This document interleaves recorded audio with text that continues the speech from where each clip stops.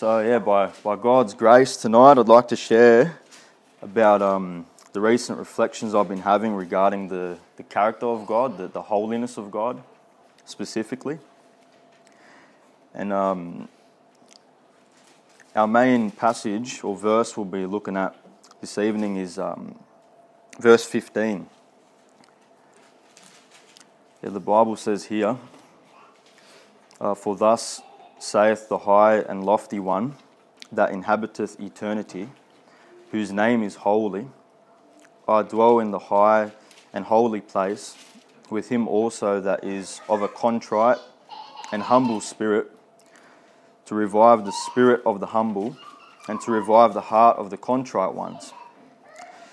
So I'd like you to think about these two questions. So firstly, has the holiness of God ever caused you to fear and tremble in awe of who He is? And secondly, has the realization of the character of God ever caused you to pursue holiness in your own life before the Lord? And so the beginning of this verse, I want to point out that there's the actual word we see here, eternity, is the first and only mention of the word in the entire Bible. And it shows that God has always been, and that He's infinite, everlasting in all His perfections and attributes, and He dwells and inhabits eternity, not being limited or bound by time as we are. And so we see God is eternal. "For thus saith the high and lofty one that inhabiteth eternity." He's outside of time, and He knows the end from the beginning. He's the first and the last. And I want you to notice here what in Psalm 90 it states, "Before the mountains were brought forth, or ever thou hadst formed the earth and the world, even from everlasting to everlasting, thou art God." And so God is before anything else was, and He's not dependent upon anything for His existence. And pondering this in and of itself will just cause you to be in awe.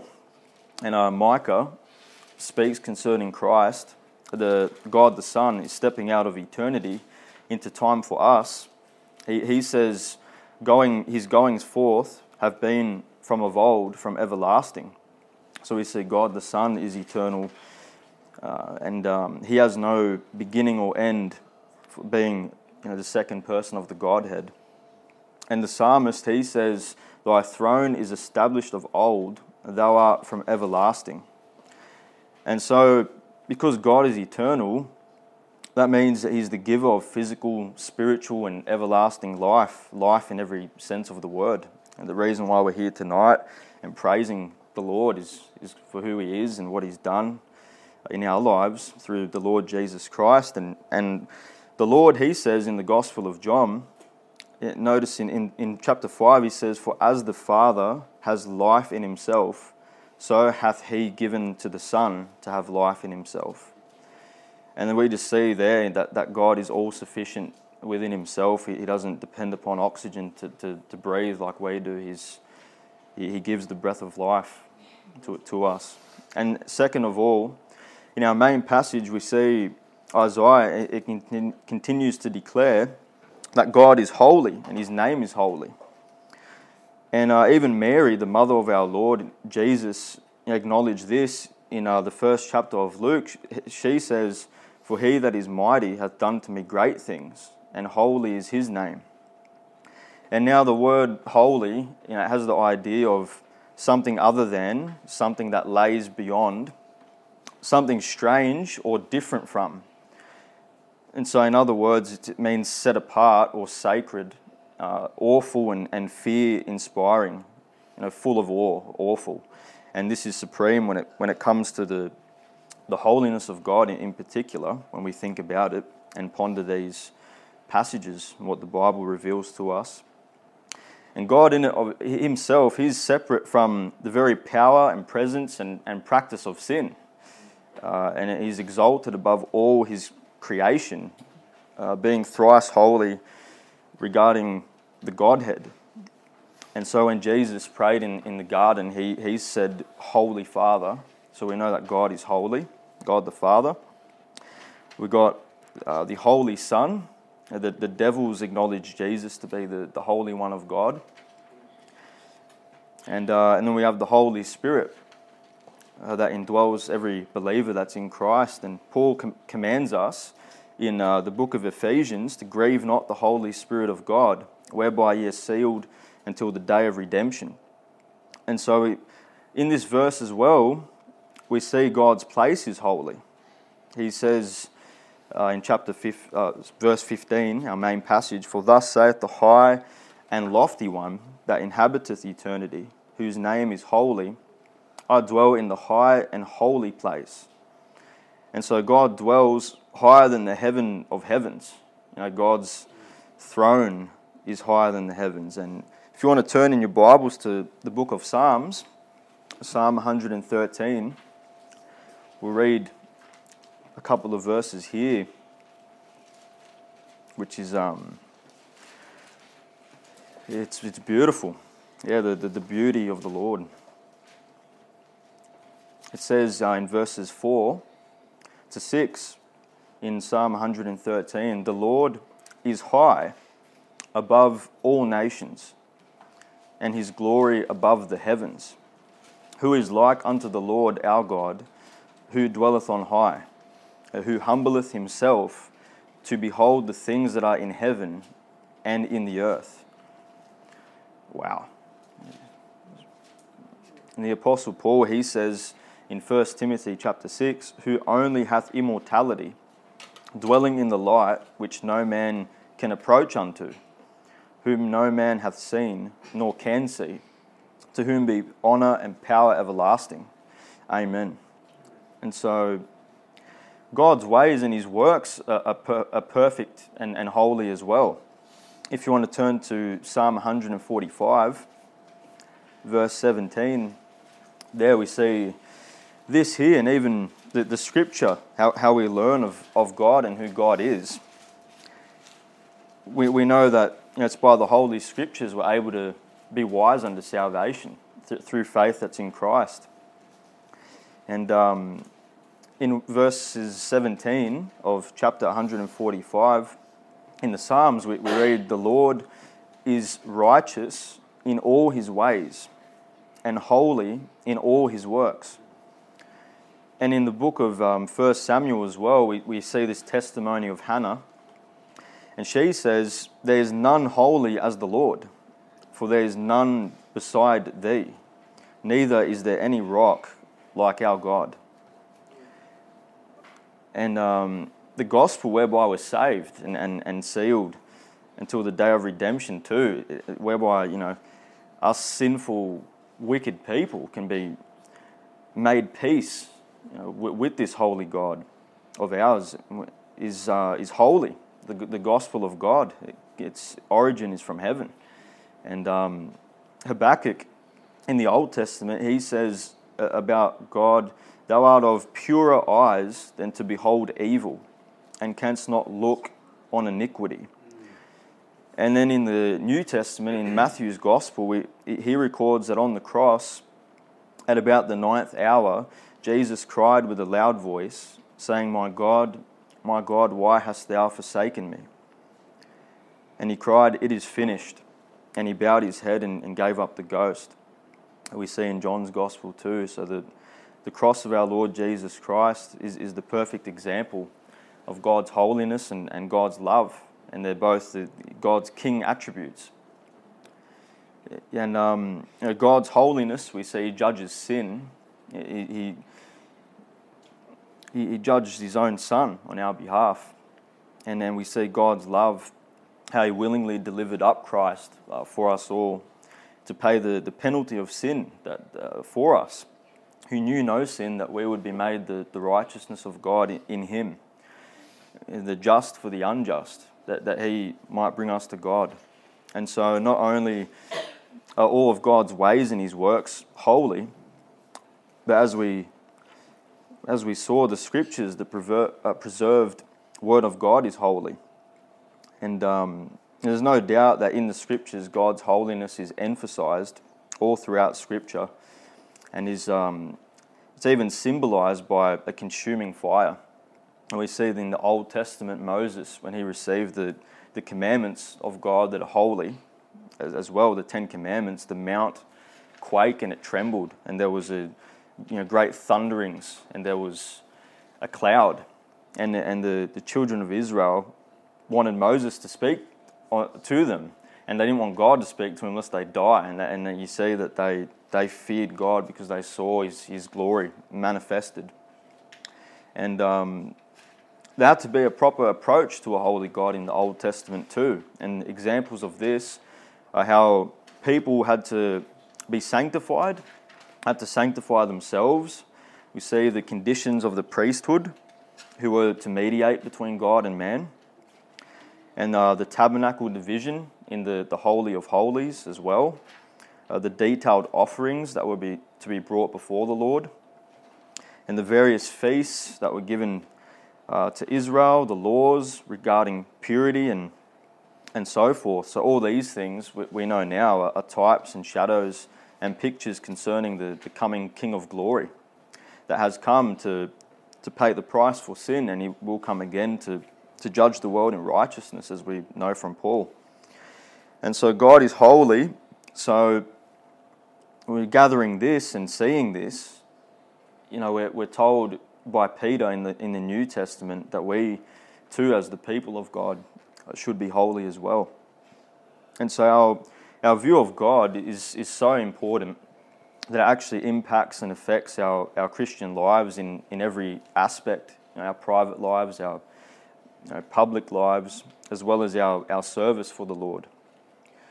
And this should lead us to a right biblical view, firstly, of our own wretchedness, and as well as a genuine repentance, not just lip service, but with our hearts. We just yearn to want to know God and please God and be reconciled to God, and be willfully submitted to His will rather than our own. Amen.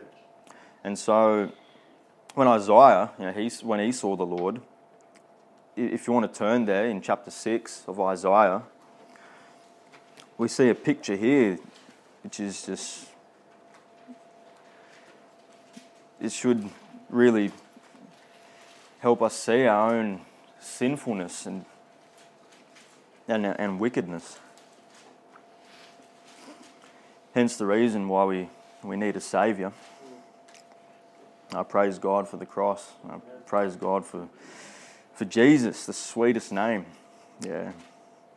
In chapter 6, verse 5, we see Isaiah, he says, "Woe is me, for I am undone, and because I am a man of unclean lips, and I dwell in the midst of a people of unclean lips. For mine eyes have seen the King, the Lord of hosts." And shortly after this, revelation and his repentance, his sin was purged, we read, and he was sent or commissioned by the Lord. And it says here, he heard the voice of the Lord saying, "Whom shall I send, and whom will go for us?" So here we see the Trinity. We see that the Godhead, the biblical word, the Godhead, who will go for us.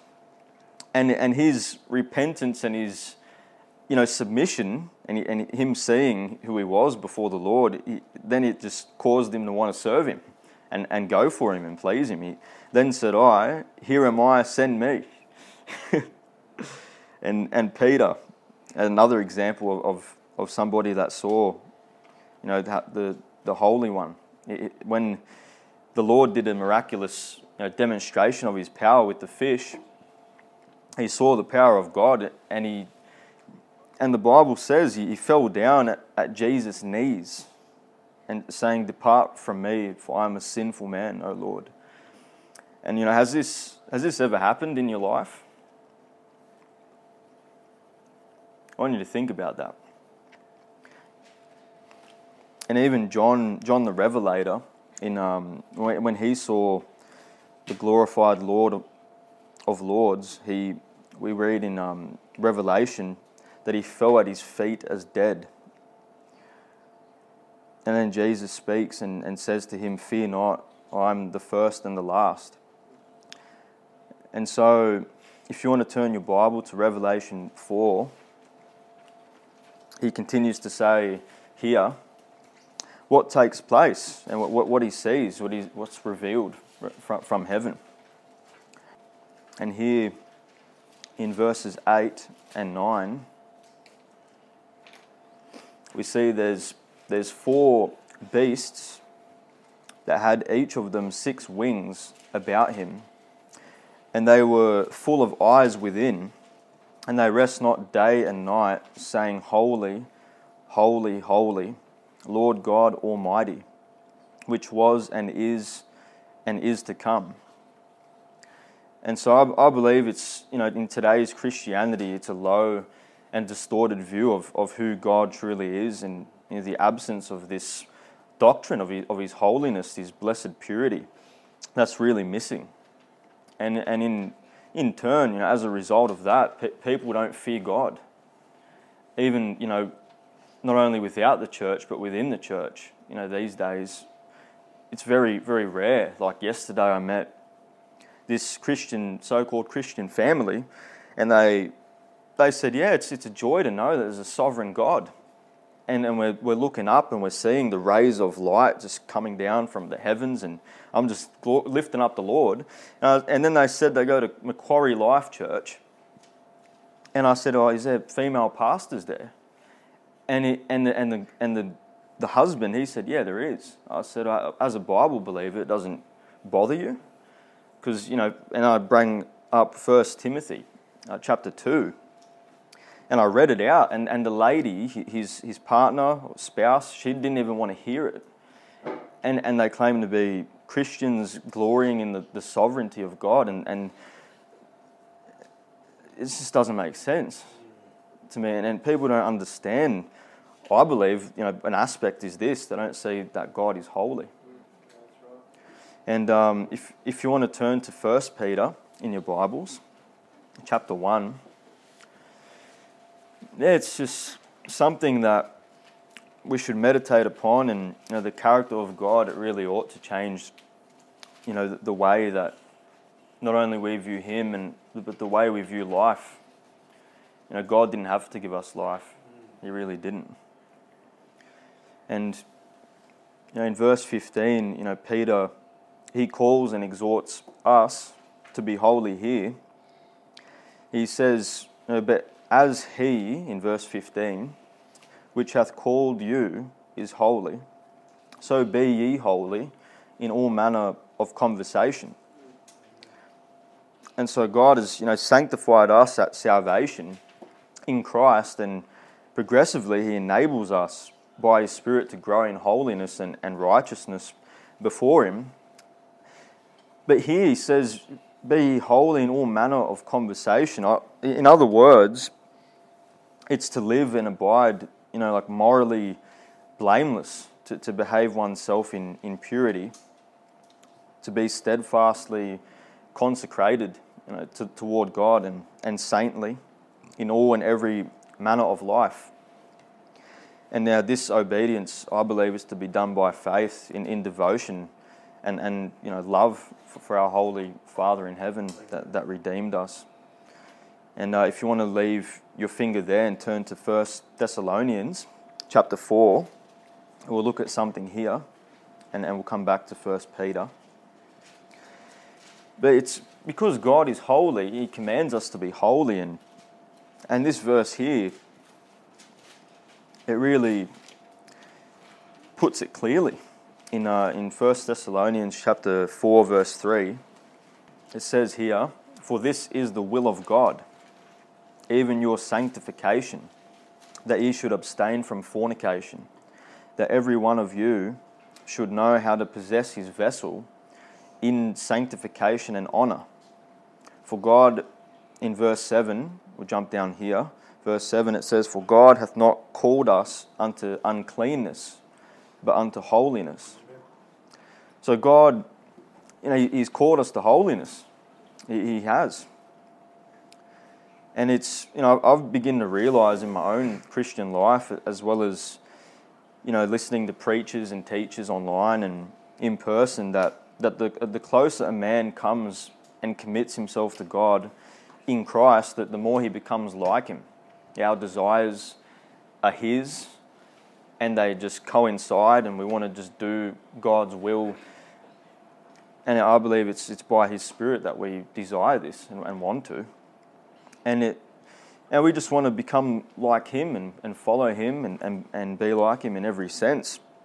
A.W. Tozer, he talking about a holy man of God, A.W. Tozer, he says, it's almost as if they have this mysterious quality, like they've come down from another world and carried with them a fragrance from a kingdom supreme over all the kingdoms of this world.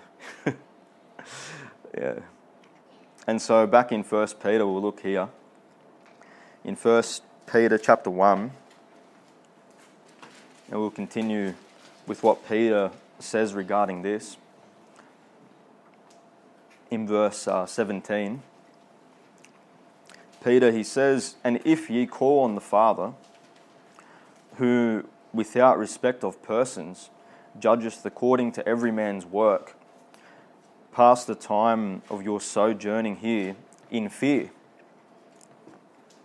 And so the Word of God, it teaches us that because God is holy, there should be a holy fear of God, enjoined with pursuing holy lives and holy living.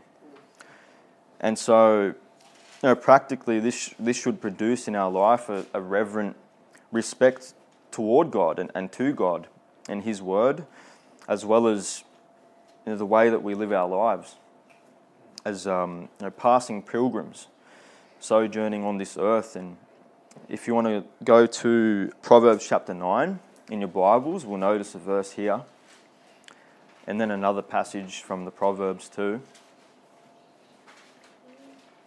But in Proverbs chapter 9, notice verse 10. The Bible declares to us here that the fear of the Lord is the beginning of wisdom, and the knowledge of the holy is understanding. And go to chapter 16 in the Proverbs, we'll see here as well. The knowledge of the holy is understanding. In Proverbs 16, notice verse 6 here. It says, by mercy and truth, iniquity is purged, and by the fear of the Lord, men depart from evil.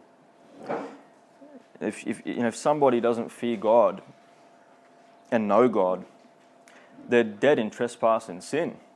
By default, we're embedded with the nature that's of Adam. By nature, we're children of disobedience. And how, are we meant to be like Joseph and say, how can I commit such wickedness and sin against God if we don't fear God? If we don't see that He's high and lofty, He's holy, that He's lifted up.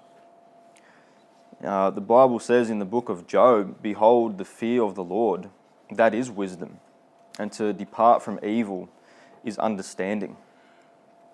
And so, we're complete in Christ alone, and we're called to walk in Him.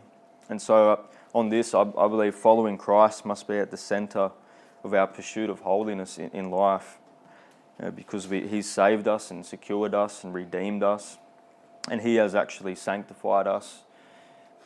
There's no other way that we can be purged and cleansed from filth, from this defiled conscience and sin.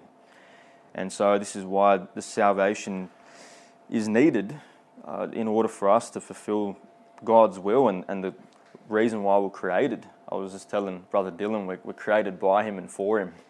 So our life is, we're not living, in the purpose that God has purposed for us. If we're outside of Christ, and if we're not, fearing God, and we're not wise according to God Himself, as we just saw. And in 1 Peter, if you want to go back to 1 Peter, chapter 2. Christ must be the centre of all we do and pursue. And we must ask ourselves, what does the Lord even think of this when we do things? In chapter 2, verse 21, in 1 Peter, it says, "For even hereunto were ye called, because Christ also suffered for us, leaving us an example, that ye should follow his steps." And so really it's a call to discipleship, to deny ourselves and take up our cross daily and follow after him. We live in such an ungodly, wicked world. We really do. And if you take your eyes off the Lord, like Peter, you'll sink. And there's no way we'll be perfecting holiness if Christ isn't at the centre of our thoughts and even our motives and why we do what we do. And it's so needful, that we seek to cultivate holiness by spending much time alone with the Lord.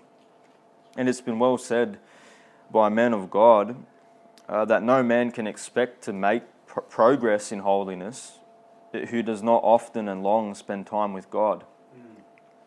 And so if we are to be wise, we ought to fear God and surrender our bodies a living sacrifice to him, holy and acceptable unto God, which is our reasonable service. So we as the citizens of heaven, his ambassadors, are called to cleanse ourselves, as Paul says, from all filthiness of the flesh and spirit, perfecting holiness in the fear of God. And we wouldn't be able to do this if God wasn't faithful to his word and to his promise. In the remainder of our passage here, it shows us God's faithfulness here. It says, "For thus saith the high and lofty one that inhabiteth eternity, whose name is holy. I dwell in the high and holy place with him also that is of a contrite and humble spirit." And the word contrite simply means repentant in its true sense. And so God, who's holy, he dwells with those who have this humble, repentant disposition throughout life, not only getting saved, but continuing to walk with God. And when the Lord reveals sin in our life that we ought to lay aside, and nobody that's not humble is willing to do that, and therefore they're doing their own will and not the will of God. And we should really examine ourselves, firstly, whether we even be in the faith. And the Bible, time and time again, it's recorded even in 1 John that we would know, that we have eternal life, that we may believe on the Son, and it shows us the marks of a true Christian in there. And so God is faithful to work in our lives, those that are humble and soft clay that he can mould and form for his glory. In Philippians chapter 2, if you want to look here in the Bible, we see in chapter 2 of Philippians, and this verse I've met somebody and sat down with him that tried to use this to say that we have to work for salvation. In chapter 2, verse 12, the Bible says here, "Work out your own salvation with fear and trembling." But notice how it doesn't say work for your own salvation. It doesn't say work for, it says work it out. And the next verse in context, it says, "For it is God which worketh in you, both to will and to do of his good pleasure." And so I just found that interesting how, when I was just a babe in Christ, when I first got saved, I met up with a Hillsong leader, and he tried to say that, from this passage, that I have to work out, work my salvation out in a sense where I'm trying to earn it. And so, and he agreed with Halloween and the rest of that. And so that was an interesting conversation that we had. I just thought of that as I read this. And so we'll read in 2 Corinthians here, going back to our passage, how God dwells with him also, that's of a contrite and humble spirit. In 2 Corinthians chapter 6, we see the Apostle Paul, what he says here in verse 16. He says, "And what agreement at the temple of God with idols? For we are the temple of the living God, as God hath said, I will dwell in them and walk in them, and I will be their God, and they shall be my people." And look what he says here. He says, "Wherefore, come out from among them, and be ye separate, saith the Lord." So he's calling us to be separate, to be holy and sanctified, to be separate, saith the Lord, "and touch not the unclean thing, and I will receive you, and will be a father unto you, and you shall be my sons and daughters, saith the Lord Almighty." Amen. And so we're called of God our Father to be separate, and to love Him, to be about our Father's business, not to be mixed up in the modern ungodly philosophies and the unclean idols of this ungodly world today. We see, from Hollywood to, so-called church being like a concert and all these things, people being deceived and deceiving. We're called to come out from among them and be separate and be holy, for God is holy. And again, Christ is our example, for He Himself, being found in fashion as a man, He humbled Himself and became obedient unto death, even the death of the cross, we read as well. And so we must bow in humble, this disposition of humility before God, and return to our first love if we've left it and been so distracted with things of this life. In Colossians 3, he says, "If ye be risen with Christ, seek those things which are above, and where Christ sitteth on the right hand of God." And we're told to set our affection on things above. And, knowing the deep love of God that spared not His own Son on Calvary, we can't forget the simplicity of the cross. And, Paul even said it himself, "For God forbid that I should glory, save in the cross, and accept in the cross of our Lord Jesus Christ, by whom the world is crucified unto me." We can't be separate if we're not crucified with Christ, as Paul put it. And so, trying to do the Christian religion, so to speak, without the Spirit of God, that's all it is. It's religion and it's vain, and it'd be too difficult. It really would, because that relationship with the Lord isn't there, and that motive, it's more loving the praise of men, more than the praise of God. If our motive is not to come and learn and grow in grace, in the knowledge of our Lord and Saviour.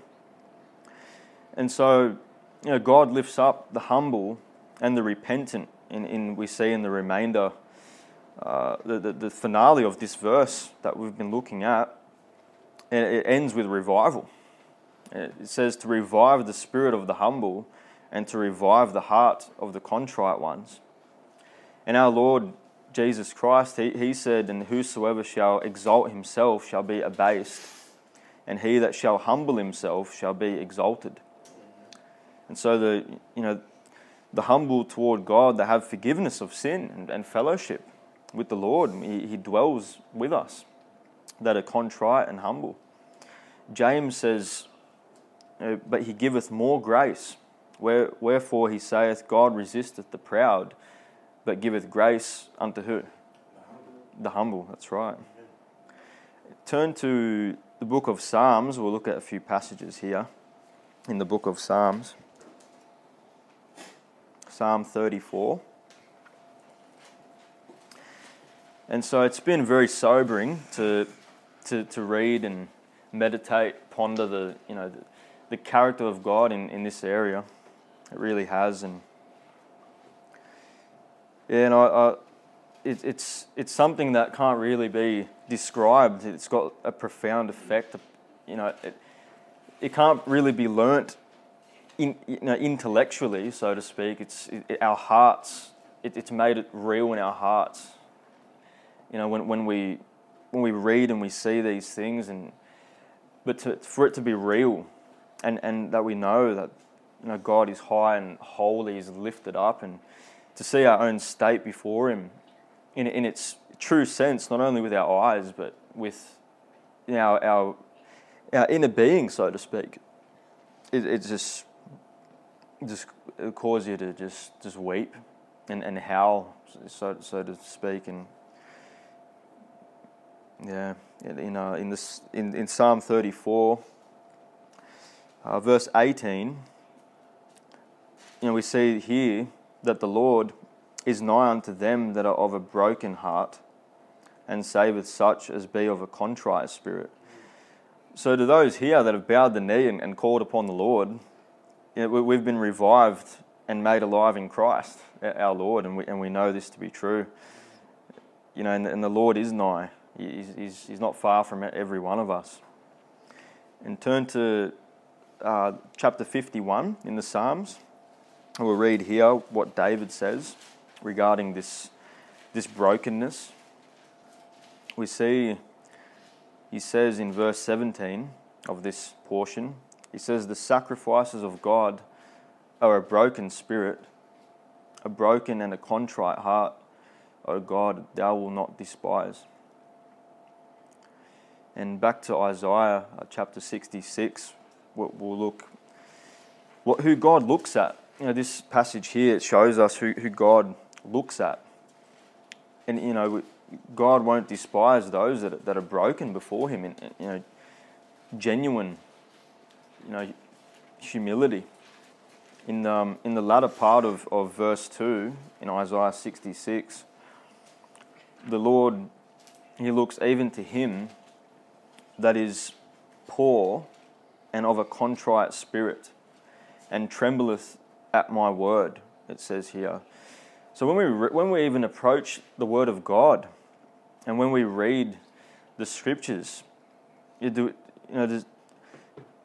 you ever trembled at the Word of God and seen it in a light where the Spirit of God illuminates it, and then we see, what we are in truth, and when we see what God is in truth, and when you tremble at the Word of God and you have these moments, these sweet times in Scripture, studying it and reading it daily, and when you tremble at it, this verse here, the Lord looks at him that has a contrite spirit toward the things of God and spiritual things. And it just causes your heart to bless the Lord, doesn't it? Yeah. And lastly, we'll look at this portion here. It's a very sobering one in 2 Peter. In 2 Peter chapter 3, we see we see prophecy here, and about what's to come. Our Lord, gives us prophecy and things that are to come before His coming. And in verse 11 in 2 Peter chapter 3, we see, he says, "Seeing then that all these things shall be dissolved, what manner of persons ought ye to be, in all holy conversation and godliness, looking for and hasting unto the coming of the day of God, wherein the heavens being on fire shall be dissolved, and the elements shall melt with fervent heat. Nevertheless we, according to His promise, look for new heavens and a new earth, wherein dwelleth righteousness. Wherefore, beloved, seeing that ye look for such things, be diligent that ye may be found of Him in peace, without spot and blameless." And so, it's very sobering, isn't it? Very sobering. And if we take our eyes off the Lord, and if we're not abounding in the things that we know, to whom much is given, much is required. Peter, he says, giving diligence to make our calling and election sure. Paul, says this, and he even says, giving all diligence, add to your faith virtue, knowledge, temperance, patience, godliness, brotherly kindness, and charity. And that if these things be in you and abound, that you won't be barren or unfruitful in the knowledge of our Lord and our Saviour. And we want to be found in Him at His appearing and not be ashamed. And we only have this life to live for His glory. If we're not, I believe the reason we're still here, not raptured straight away, when we get saved, is because we're the light of the world, and this world's dark. It's devilish, and people need to hear the joyful sound, and that Jesus saves sinners. Yeah, there was a lady at the shop, at that hearing place, and she calls people, "You want to have your hearings tested?" And I walked past and said, "I've heard the joyful sound, and I've been saved, and it's through the blood of the Lamb, or through Jesus Christ. Jesus saves sinners." She looked at me and she goes, "Oh, yeah." So yeah, I've heard the voice of the Lord. And may God help every one of us pursue holiness, to do His will, to be sanctified and to grow in the image and knowledge of Him, be conformed into the image of His dear Son. Yeah, that the trials of our faith and what we face would work patience in us. And what manner of persons ought ye to be in all holy conversation and godliness. Yeah, and we'll just look at our main passage again, and we'll close with this here to see all of this. And Isaiah 57, verse 15, "For thus saith the high and lofty one that inhabits eternity, whose name is holy. I dwell in the high and holy place with him also that is of a contrite and humble spirit, to revive the spirit of the humble and to revive the heart of the contrite ones." Let's pray. Holy Father in heaven, Lord God, we thank You for Your mercy upon our lives. Lord, we thank You for the cross. We thank You for Christ, Lord, that we can be in Him, renewed in knowledge, Lord, of Your holiness and righteousness. Father, for Lord, we know You don't accept anything outside of Your Son. Lord, You're holy and high and lifted up. And Lord, how we ought to be in light of Your character and Your goodness toward us, Your faithfulness, Lord, that You're dwelling in eternity, Lord, and Your throne is in the heavens. And Lord, we know and understand that this life is not our own. Lord, we've been bought with a price. And Lord, I pray that You'd help each and every one of us, Lord, pursue holiness in our life, that we'd surrender and submit our bodies to You, Lord, meet for Your use, and that, Lord, You'd continue to guide us and lead us. And Lord, teach us, Lord, that we'd fear You yet more and more, and abide still, Lord, in the fear of the Lord all the day long. You'd help us, Father, to know and ponder these truths, Lord, and Your character. And Lord, how we ought to, knowing the terror of You, persuade men and compel them to come and believe on Your Son, Christ Jesus our Lord. And we just pray that we ask of You, Lord, even now as we gather together and sing some more to You, Lord, we'd magnify You, and that You'd lead us as we pray for others and pray, Lord, for these upcoming things, Lord, things that You're doing in our lives and the lives of people. And Lord, I just pray and ask of You, Lord, that You'd bless our time together. You'd bless Your word to our hearts, Lord, that we would be sobered and be continuing, Lord, to seek Your face yet more and more. Father, we'd not forget Lord, the fellowship that we have, and it's because of You, Lord, and Your Son. And we just thank You for it, that we can sharpen one another and encourage one another, Lord, and be, Lord, continuing to please You and striving for the faith of the gospel, Lord. And we just ask and pray in the name of Your Son, our Saviour, the Lord Jesus Christ. In His name, Lord, we come before You and ask and pray. Amen. Amen.